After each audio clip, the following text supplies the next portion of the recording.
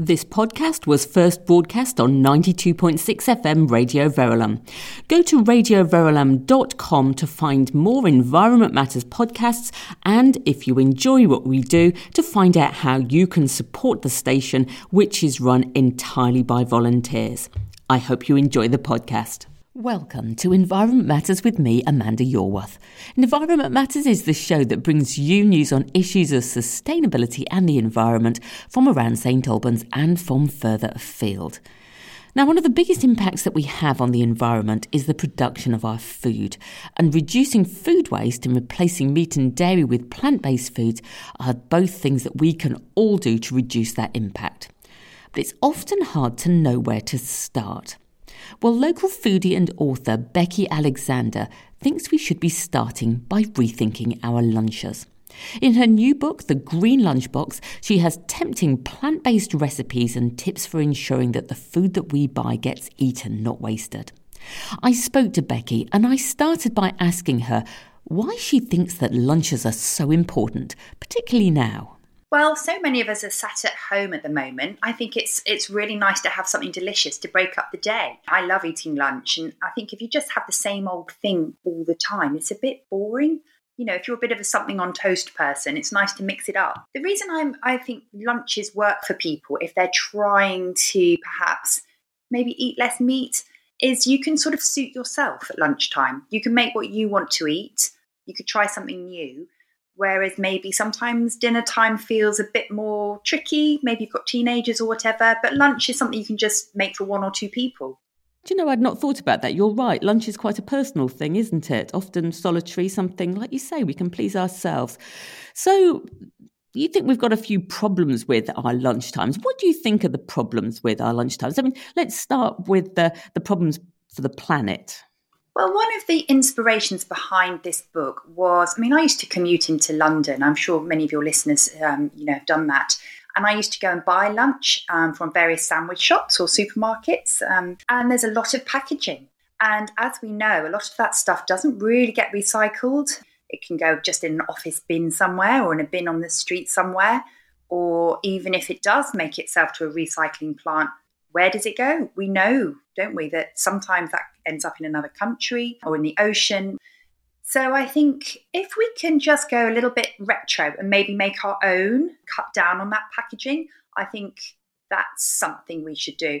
People work through the night in ice cold factories making sandwiches because we don't want to make our own. I think that is quite bonkers how we've got to that point that's normal. Crikey, do you know, I'd not even thought of that either. That's a great point, isn't it? And how about as far as we go, the importance of lunches?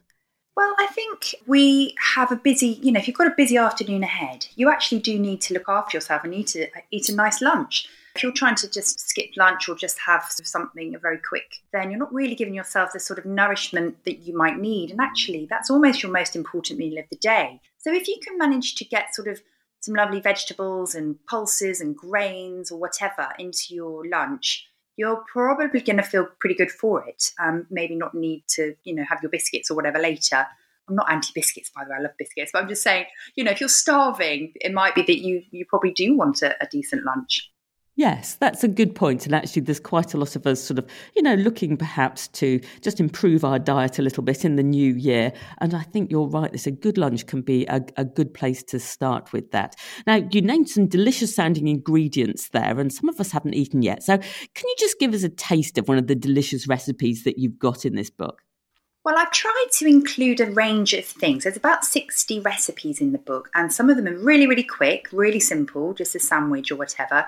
For example, I've done it's called tuna, but it's actually not fishy tuna. It's made with chickpeas, and that's a really simple sort of alternative to hummus that you can make. And it's got a really nice sort of briny, lemony taste to it, and that's really nice in sandwiches. I also have lots of soups and salads. So one of the soups at the moment is quite seasonal, which is actually butternut squash soup with blood orange in it. That sounds a bit sort of out there, but it's actually incredibly simple. It's only got a few ingredients. And just that squeeze and zest of blood orange adds a sort of a warmth and a really sort of nice citrusy flavour. So I was trying to give people really simple recipes, but just with something they might not have thought about. They can just grab from the fruit bowl or from the cupboard. The other one I was thinking, which I think sounds appealing to people, is a spicy black bean soup. And it's got a tiny bit of dark chocolate in it. It's like full of black beans, so it's full of that sort of lovely plant protein. It's quite Mexican inspired. And then it's got a tiny bit of dark chocolate. So if you've got some of that knocking about after Christmas, it just adds a really nice sort of creaminess to something a little bit different. You're certainly tickling my taste buds here. I can imagine some people going, this is all very well, but I just don't have time. Can we really fit in all these lovely gastronomic things into a busy lunchtime schedule? I totally get that. I think some people love to cook and will want to make something. So something like a soup. If you make it at the weekend, then you've got 3 or 4 portions, and then you can freeze some or just leave some in the fridge for a few days. There are definitely ideas for things you can just pull out. So I've got a little sort of section in the book called a fridge forage, which is when you sort of, pull together what you might have, or you get into the habit of maybe buying a few things that last a bit longer. So this sounds crazy, but I'm a massive fan of a radish. So something like a radish or rocket will last 5 or 6 days. So you can use those for your Thursday or Friday lunches if you weekend shop, and it's not going to go all horrible looking. So you're not going to have your food waste. Other things like red peppers, they last for ages. So if you get 1 or 2 of those a week, they're probably going to be fine to chop into a salad or put in a sandwich. So it's full of tips for really quick things you can pull together. Okay, well, that sounds really good. And I like the way that you've got an eye to food waste as well, to thinking how we can use up those little bits, or, as you say, buy ingredients that will last into the end of the week so that we're not throwing things away after a couple of days. So how about cost-wise as well? A lot of us really feeling the pinch at the moment, and you can get some pretty good meal deals. Can your recipes save us a bit of money?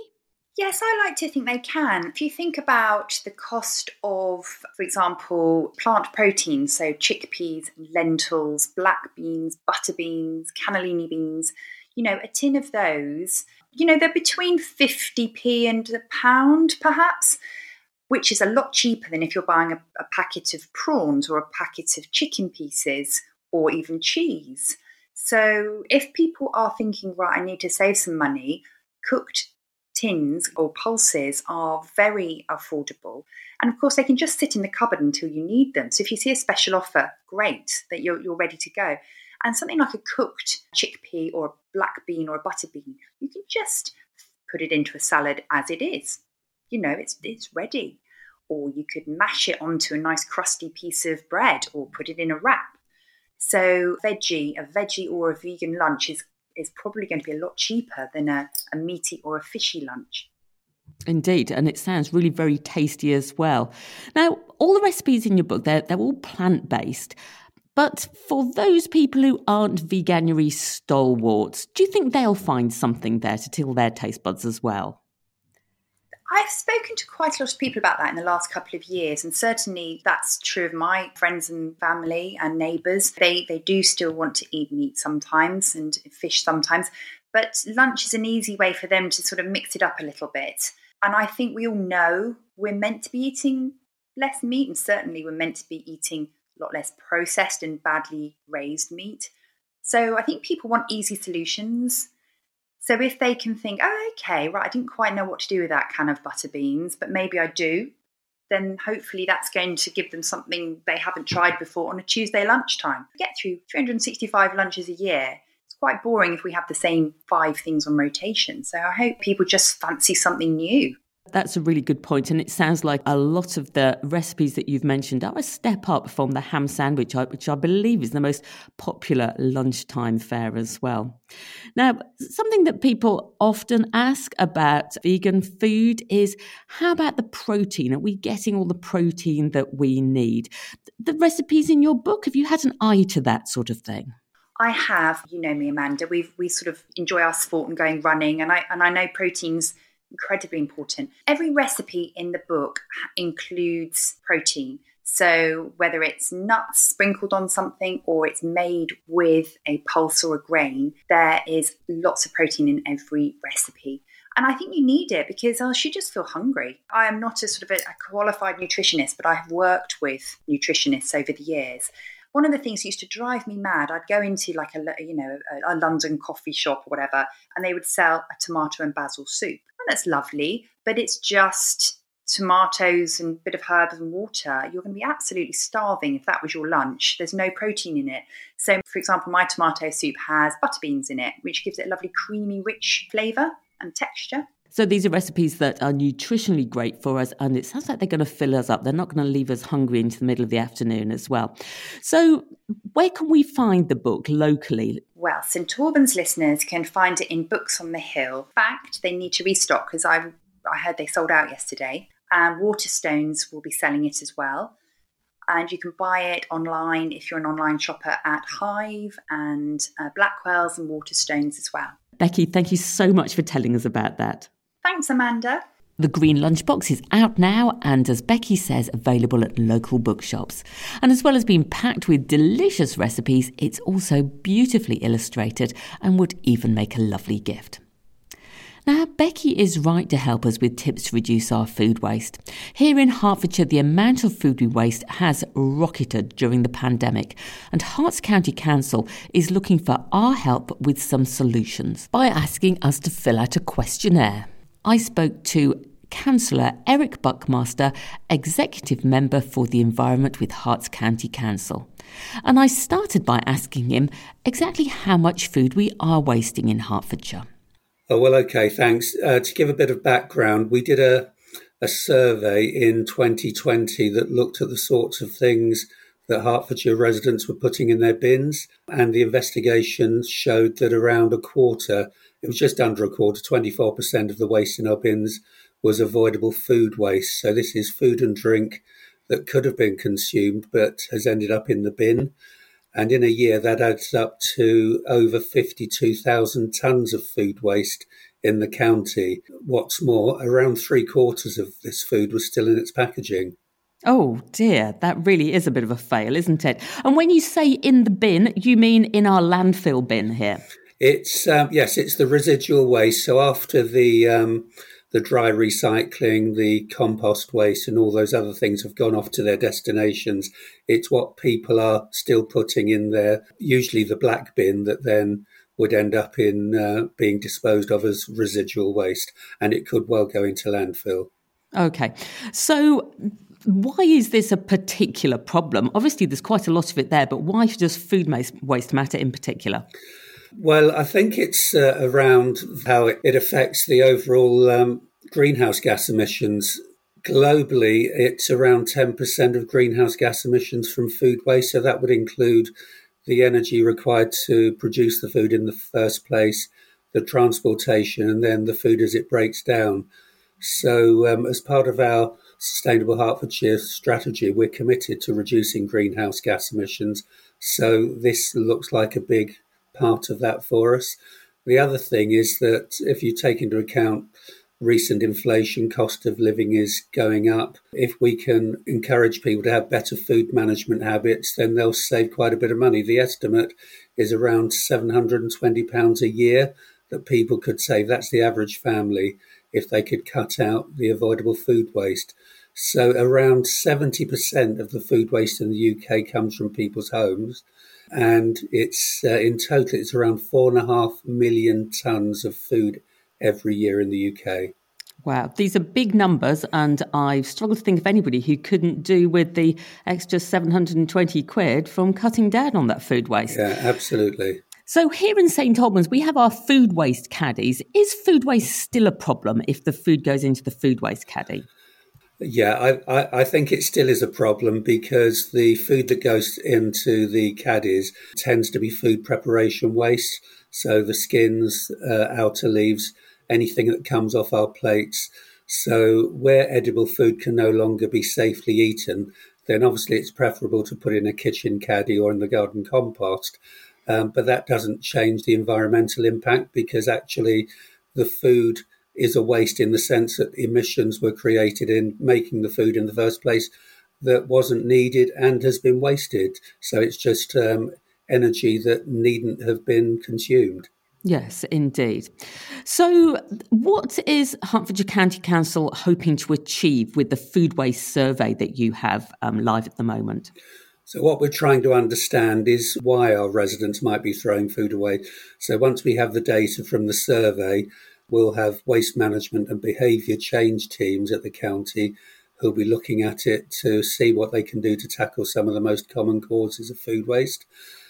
So the people who answer the survey, the more reliable our data is, and then we feel that we'll have all the means to encourage them to deal with things in a different way. Indeed. And if people were to take a couple of steps to reduce their food waste, what would you ask them to do? Well, the main thing is to implement better management habits of their food. So have a better understanding of what you're buying, what's already in the kitchen, when it needs to be eaten by, maybe planning meals at the start of the week so that you know what you have available and whether or not you need to go shopping.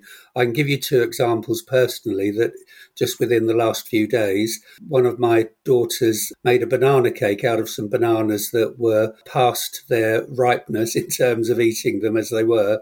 And my wife made some bread pudding out of some stale bread, and they're all very enjoyable. So there are different things that you can do. It's about keeping on top of what you have in the fridge, and if it isn't available for you to eat in its prime purpose, then see if you can create something else out of it. And are you hopeful that as people get back into the office, that perhaps the amount of food that they waste at home might reduce? It might well do. It's something we need to see. But I think it's important for us to keep our eye on this. All of us, we all have a part to play and just ensure that what we're buying doesn't end up in the waste bin or in landfill. My thanks there to Cllr Eric Buckmaster. You can find the Herts County Council Waste Food Survey on the Herts County Council website.